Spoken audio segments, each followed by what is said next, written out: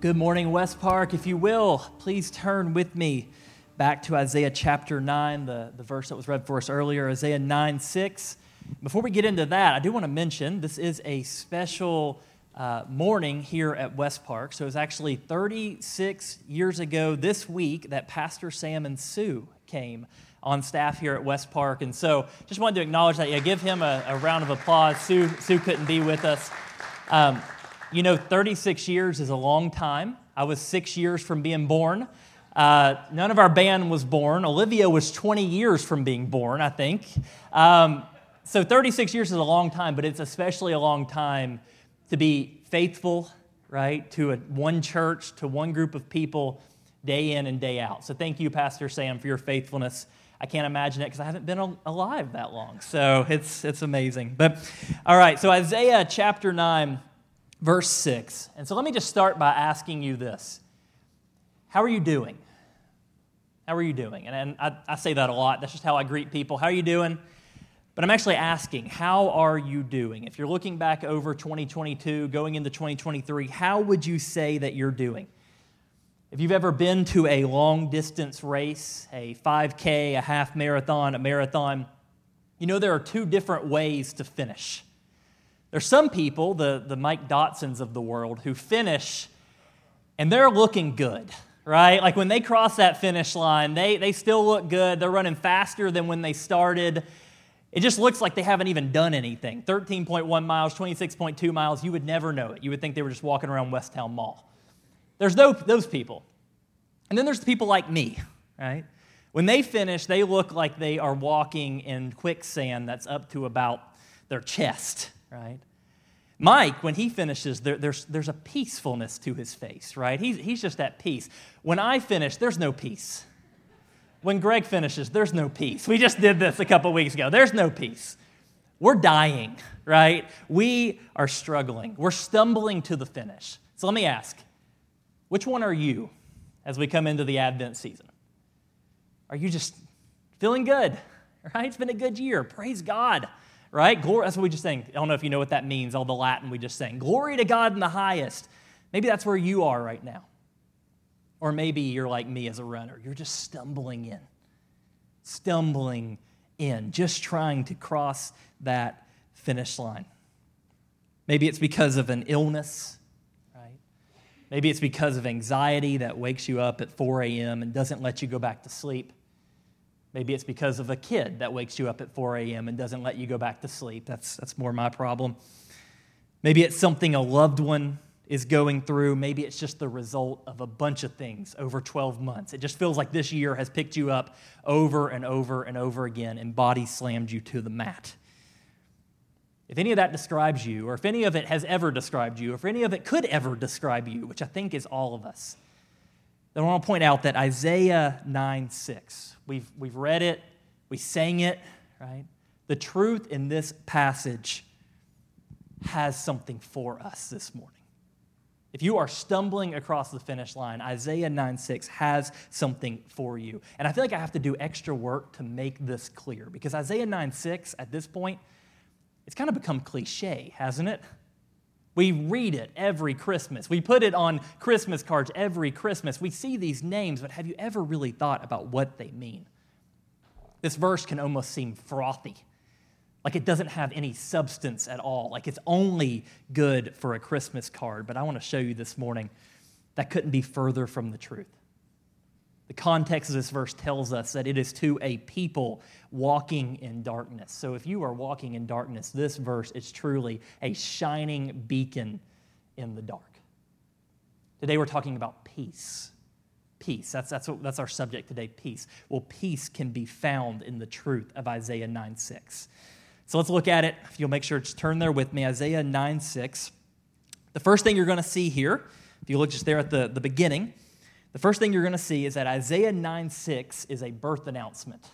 It's a birth announcement. It says this: "For to us a child is born, to us a son is given." And birth announcements are a big deal, right? Especially in our age with Instagram and Facebook. If you've had a kid in the last 15 years, you know getting that birth announcement right is key. Okay? So the baby comes, you have to take some time to enjoy the baby, right?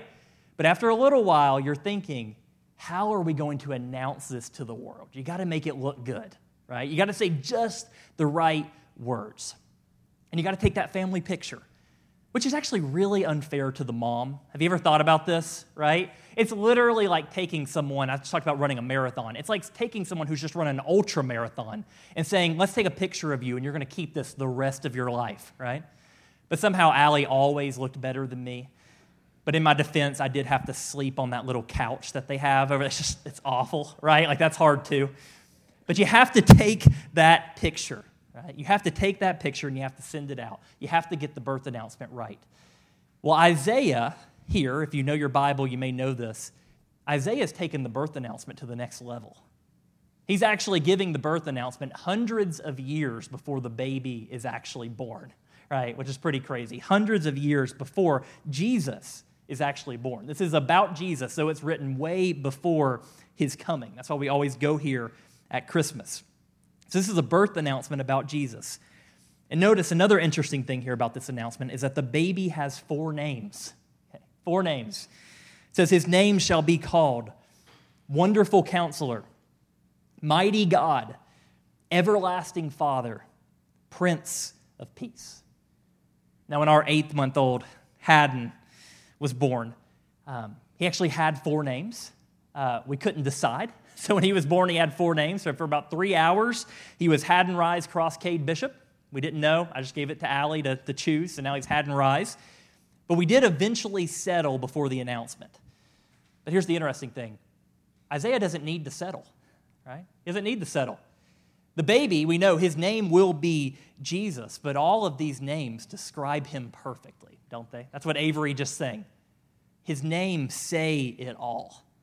Isaiah doesn't have to settle because each of these names tell us so much about Jesus. And so here's what I want to do with the rest of our time. I just want to walk through them. Okay? You've heard these over and over again. You probably have them memorized. But let's just talk about what each one actually means. So starting with the first one. Wonderful Counselor. Wonderful Counselor.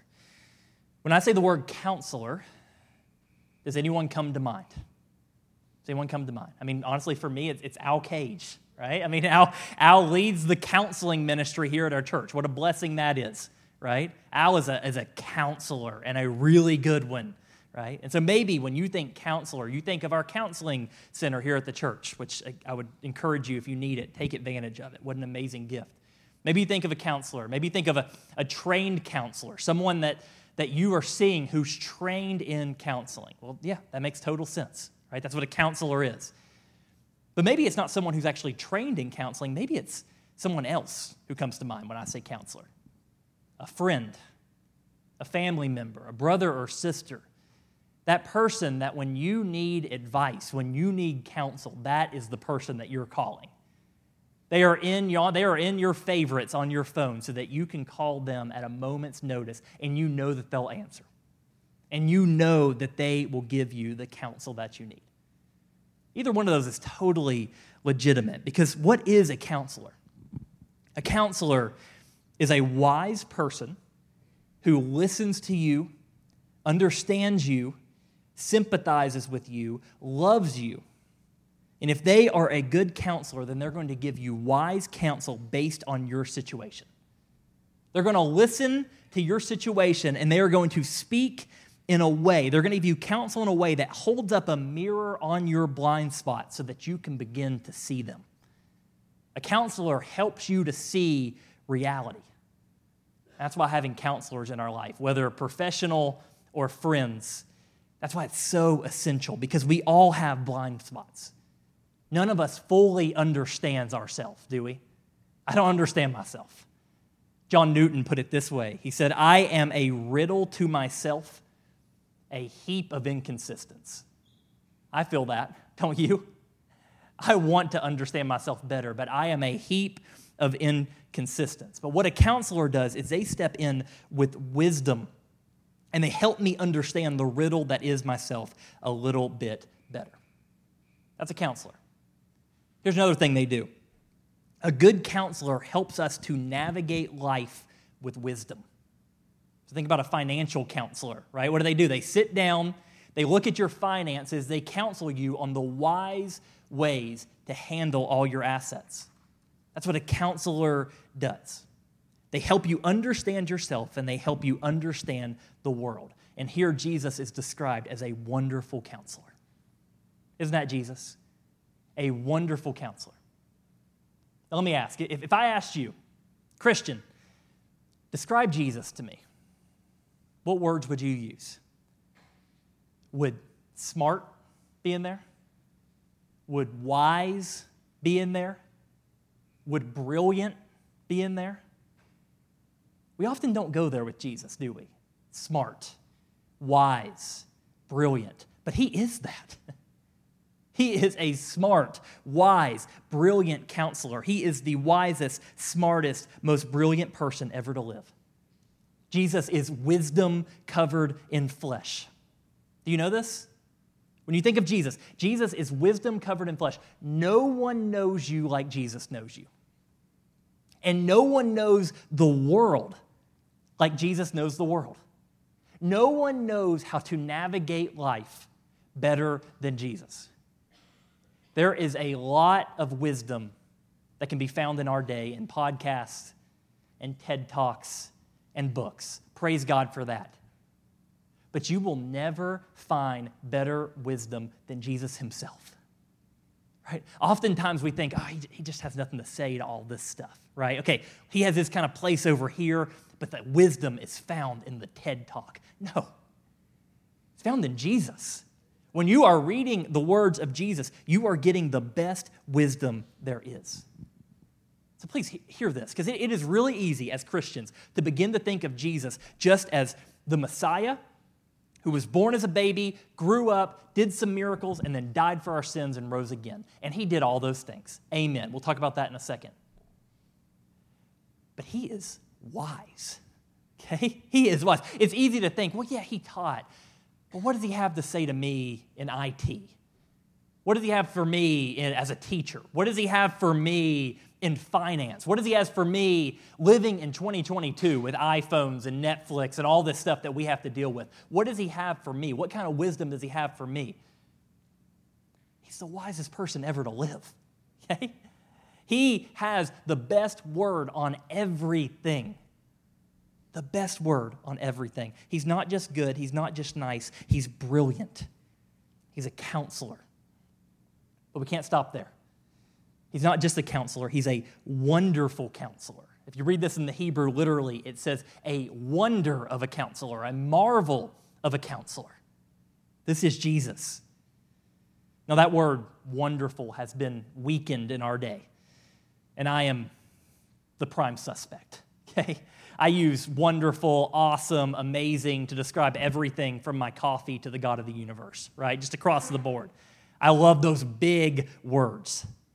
But Jesus is a wonderful counselor. That word wonder in the Hebrew, when it's used, the context is typically about divine intervention. It's about God stepping in and saving. That's what that word wonder is usually used for. Here's an example.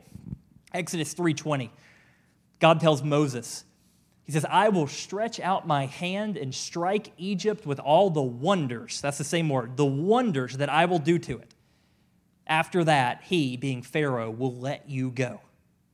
That's the same word, right? And it's used the same way all over the Old Testament. It's about God intervening and saving his people. Isn't that the kind of counselor that Jesus is? So I just said, don't think of him only as a savior, but don't think of him only as a teacher either. He is a teacher who intervenes to save us. I mean, imagine, so picture this in your head. Imagine you're at the beach, and there's this lifeguard who's really taken his job seriously.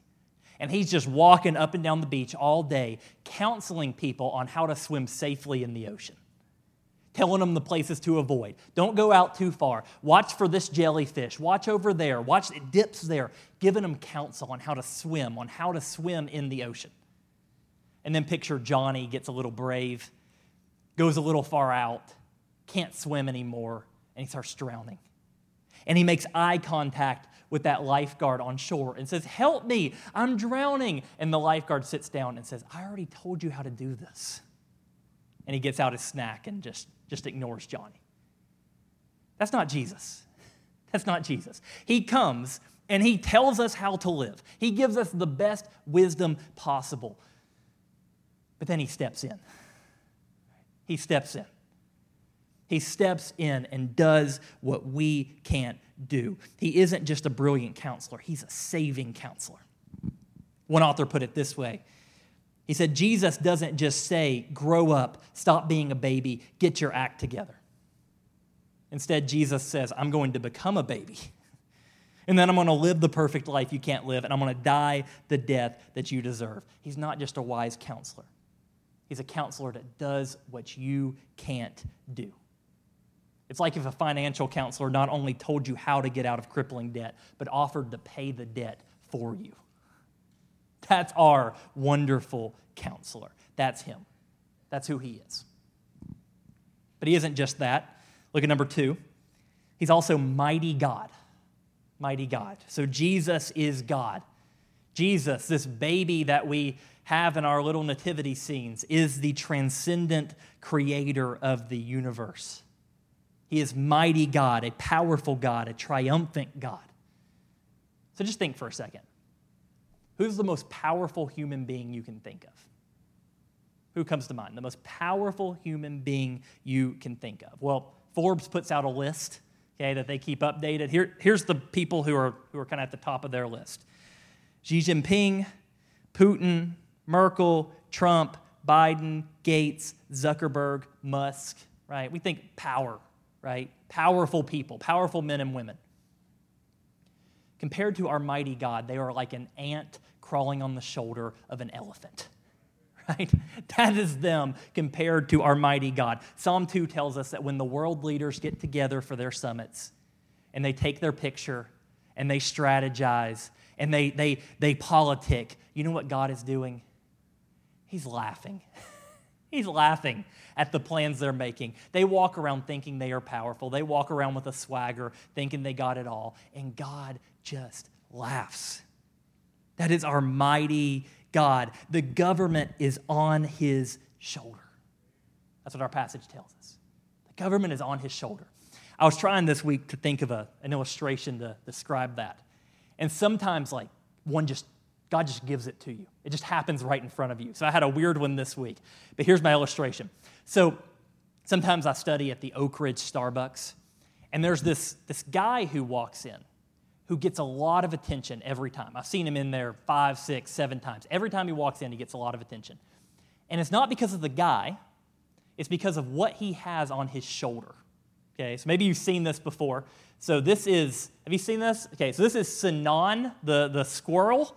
Okay, and so this guy always walks in, and he walks in the Starbucks, and everyone freaks out because he has a squirrel on his shoulder, right? It's crazy. But this squirrel isn't just anyone. This squirrel, his name is Sinan. He actually has 122,000 followers on TikTok. 122,000. He's hanging out with Hendon Hooker. Okay, these are the type of people he hangs out with. Okay, Sinan the squirrel is a big deal. But here's my point. This is what I was thinking, and this is maybe dumb, but it felt really good as I was sitting in Starbucks seeing this happen. If that squirrel walked into Starbucks without the guy whose shoulder he's on, what would people do? You'd have a Christmas vacation situation, right? Like everyone would be freaking out. Everyone would be grabbing the brooms, trying to get this thing out, because at that point, he's just a pest who snuck into the Starbucks. His legitimacy comes from the person whose shoulder he's on, okay? He may have 122,000 followers on TikTok, but he's not running the show. Who's running the show? The guy with the shoulder, right? The guy whose shoulder he's sitting on. So who's running the show? When we think politics, when we think power, all these things that we get so into, who is running the show? Is it the Democrats? No. Is it the Republicans? No. Is it whoever's controlling Congress? No. Jesus is running the show, right? He is mighty God. Matthew 28:18, Jesus says as much. He says, all authority in heaven and on earth has been given to me. What is the president or a king to the one who created it all? Nothing, right? Nothing. Now so that's mighty God. Here's what makes Christmas so crazy, Thought about this? Here's what makes Christmas so crazy. Many children have grown up to become kings or presidents or rulers, but only one king has ever become a child. And it's our God. It's our God. For to us a child is born, to us a son is given. At Christmas, we celebrate the fact that mighty God became a little crying baby. And not only that, he became a little crying baby from a family that everyone looked down upon. A family that was from Nazareth, where everyone says, can anything good come from there? Right? He comes to that. He comes to a mother who is a teenage, unwed peasant girl. You thought about Mary, right? She would have been looked down upon her entire life. And her son would have been too. But that's who he comes to. And when he's born, he's not put in an amazing bed. He's laid in a manger. This is mighty. This is so familiar to us, we can almost not see it anymore. This is mighty God, okay? Mighty, whatever you can think of, how that transcendent God of the universe who created it all, mighty God was laying in a manger. But this child had none of the marks of greatness that society looks for, and yet he is still mighty God. If you're a Narnia fan, maybe you remember this. Lucy nails it in one of the books when she says this: once in our world, a stable had something in it that was bigger than our whole world. It's bigger than our whole world. So what's the point? What's the point? I'll give you two. First of all, the mighty God becoming a baby teaches us what true greatness is. If true greatness is being from the best family, going to the best school, having the most money, being the best looking, or rising up in your company, then Jesus wasn't great. Does anyone want to claim that? Okay? That Jesus wasn't great? If that's the markers of greatness, then Jesus wasn't great. In America, we may say we're against this, but it's in the air we breathe. As Americans, we are all about upward mobility. But Jesus' life was actually about downward mobility. Mighty God humbling himself to be the suffering servant, washing the dirty feet of his disciples, dying on a tree that he made. So true greatness, if that's what you're striving after, is true greatness is not found in being respected by others. It's not found in making a name for ourselves. It's found in the example of Jesus, humbling ourselves and pouring our lives out for others. True greatness is actually found in downward mobility. Right? That's countercultural, isn't it? It's found in downward mobility. Here's the second thing. Jesus' downward mobility is why he can be the wonderful counselor that I talked about earlier. Think about this. Think about counsel. Who gives the best counsel? Someone who's been where you've been, right? Who gives the best counsel? Someone who's gone through what you're going through. That's who gives you the best counsel. Mighty God became a baby. He became a baby that woke up in the middle of the night because he was teething, or he had gas, right? Or he was hungry. Those are the three things that seem to wake our baby up. So I assume that happened to him. And then he became a 3-year-old. If he's like our 3-year-old, he just randomly walked into door frames and just fell for no reason as he tried to figure out this life thing, how to navigate it. Then he became a teenager, and he probably had acne, right? Probably dealt with acne, hit puberty, probably smelled bad, okay? Because he lived in a time without Axe body spray, so he couldn't even put that on, right? Probably smelled bad. And then he became an adult. And he had to do the whole adulting thing that we have to do, right? All the things that come with that. He had to deal with illness, lacking money, the death of a close family member or friend, betrayal by those close to him, being mocked and made fun of and looked down upon. Our God experienced all that. Have you thought about that? Whatever you're going through, our God experienced that. I had this moment with a friend who in the last few years lost his dad. And this was a teaching moment for me because he's handling it much better than I would. And I remember he's sad. He's still grieving to this day, just like he always will be. But he said this thing. He said, Jesus has been there, right? He lost his earthly father.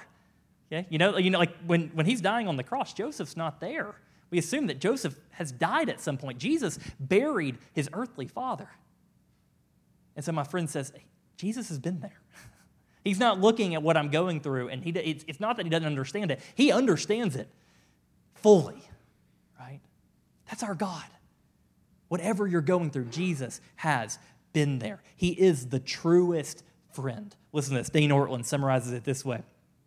He says, consider your own life when the relationship goes sour, when the feelings of futility come flooding in, when it feels like life is passing us by, when it seems that our one shot at significance has slipped through our fingers, when we can't sort out our emotions, when the longtime friend lets us down, when a family member betrays us, when we feel deeply misunderstood, when we are laughed at by the impressive. In short, when the fallenness of the world comes in on us and makes us want to throw in the towel. There, right there, we have a friend who knows exactly what such testing feels like and sits close to us, embraces us, with us, solidarity. That's Jesus. Whatever you're going through, that's Jesus sitting with you in solidarity. But not only do we have a friend, we also have someone who's like a father who cares for his sons and daughters. And so that's number 3, everlasting Father. Everlasting Father. Jesus, this baby who is to come, is described as everlasting Father. Now, really quick, this is not a Trinitarian statement about Jesus, right? That can get confusing because Jesus in the Trinity, we have the Father, the Son, and the Holy Spirit. He is not the Father, right? He is the Son. But what this is getting at, what Isaiah is getting at, is he's making a different point about him. It's making the point that Jesus cares for us and that we have access to him. Earlier, I had you think about the most powerful person you can think of. Here's another question for you to think about. Who's the most powerful person you've ever met? Who's the most powerful person you've ever been in the same room as? For me, this is really easy. Okay, when I was in 4th grade, me and my dad got to meet the President of the United States. So at that point, it was George W. Bush, and we got to meet him. And this is 20 years ago, but there's something that I remember, and I texted my dad because I remembered this so vividly. I want to make sure I'm remembering it right, and he confirmed it. The process to be able to meet the president was unbelievably thorough. The security we had to go through, multiple background checks. They did a background check on me, and I was 10, okay? They background checked me, calling references. We had to go through multiple metal detectors. We stood in this winding line for what seemed like hours, and there were Secret Service agents looking at you nonstop. I gave the president a letter that I wrote to him, and it had to go to multiple different Secret Service agents to check it and make sure there was nothing on it before I could hand it to the president. Access is extremely difficult with someone that powerful. And rightfully so, right? It's hard to get to someone that powerful. But think about this. Who doesn't have to go through all that to see the president? His kids, right? The ones who call him father don't have to go through that. If you call the president father, you can walk into his room at 3 a.m. and ask for a glass of milk, and it's totally fine. That's access. Complete and total access. And who is God to us? Everlasting Father.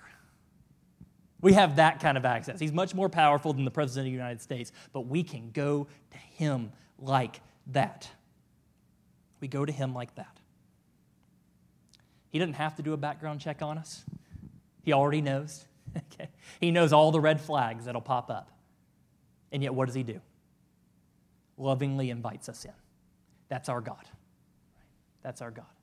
So we have access, and here's the other thing. He is a Father who will never let us go. Do you know this? He will never let us go. Have you ever carried a toddler into a swimming pool? You ever done this?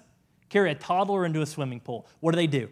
As you get deeper and deeper and deeper, they grab on as hard as they can, right? As tight as they can with their little hands, just trying to grab on. But are they holding you? No. They think they are, but you're holding them. You're holding them. If you're walking in here today, I said earlier, if you're limping across the finish line, there are times like that. There are times like that. There are times where life feels like you're on the back of a tube behind a boat on the lake. Can you picture this? And it's just flopping everywhere. Your face is hitting it, right? The water's splashing into your eyes, and you're just trying to hold on for dear life. But here's what you need to know. You're that toddler. You're holding on to your everlasting Father. But really, who's holding on? It's Him. And He will not let you go. If you are walking in here and you just feel like you're walking in darkness, you feel like He's gone silent, you feel like you just don't know where He is, His promise is, I got you, right? I got you. You're like the 2-year-old who just sees the deep end and you're grabbing on, but He's got you. He's got you. He is everlasting Father. He will never let you go. He is truly Emmanuel, God with us. And then finally, He is the Prince of Peace. The Prince of Peace. What does it mean that Jesus is a prince? I have a hard time imagining that. When I think prince, I think this. This is what comes to mind when I think prince, or this, like another one, or even this, right? This is where I go when I think prince. But none of these actually describe Jesus. Jesus is a Prince of Peace. What this means actually in the Hebrew, a prince is a warrior. Okay? A prince is a warrior. A prince is a commander. A prince is someone who is powerful and triumphant. So we can say that Jesus is a warrior of peace. A warrior of peace. That's what He came as. What an amazing way to describe Him. A warrior of peace. Let me go to, again, I use this all the time, but it's too good not to. My favorite, I think this is my favorite passage in Scripture. John 11, I think I used it a few weeks ago, but John 11, the death of Lazarus. You know that story? The death of Lazarus. And Jesus comes, and I've told you all this before, but Jesus comes, and He's standing. You remember, he meets Mary, He meets Martha, He weeps with them, and then in this story, He is standing before this tomb. And in our English translations, most of the time they say that He was deeply disturbed. That's what He's deeply disturbed. And that sounds, okay, whatever, He's deeply disturbed. Here's what that means in the Greek. It's the same word used to describe a war horse before going into battle. Can you picture that? You got two armies coming at each other, and they've just got that horse riled up. Okay? Where he is looking at where he's about to run, looking at the war he's about to fight in, and he is so mad that he's snorting. He's snorting angry. So Jesus is standing at the tomb of Lazarus. This is right before the cross. He's about to march into Jerusalem. He is standing at the tomb of his friend. You can picture the scene. There's weeping going on all around him because Lazarus is dead. And it says that he looked at that tomb with war horse anger. He's snorting because of what has happened. He hates death. He hates sin. He hates Satan. He knows this is not the way it's supposed to be. And guess what? He's going to do something about it. He's going to do something about it. But here's why He's the warrior of peace. What do we do in that situation? Go grab the army, right? Go grab your guns. Go grab what you need. Go make war. Jesus makes war, but He does it in a way that we wouldn't expect. Jesus makes war by allowing some Roman soldiers to tear Him to shreds and to put a robe on His back and jam a crown of thorns into His skull and mockingly call Him king. And He lets them exalt Him up as king, but not on a throne. They do it on a cross. And He could have made war, how we think about it. He could have called thousands and thousands of angels. He could have done it, but that's not what He does. He lets them do it. He lets them do it. But don't get me wrong, He is making war, right? He is making war. He is a warrior of peace. And 3 days later, what does He do? he rises victoriously. Jesus, think about this. We're talking about peace. Jesus was willing to leave the perfect peace of heaven to come to the sinful world, to be murdered on a criminal's cross so that we can have peace. That's the love he has for us. He did that so we can have peace. 3 different kinds of peace. Number 1, peace with the Father. We talked about that in Romans 5 a few weeks back. Peace with the Father. We were once his enemies, but through Jesus, we can have peace with him. Peace with others. The good news of the gospel unites people who are sworn enemies, right? It brings us together. And then peace within ourselves. If you want true peace, it's found in Jesus. Right? It is found in Jesus. That is where peace is found.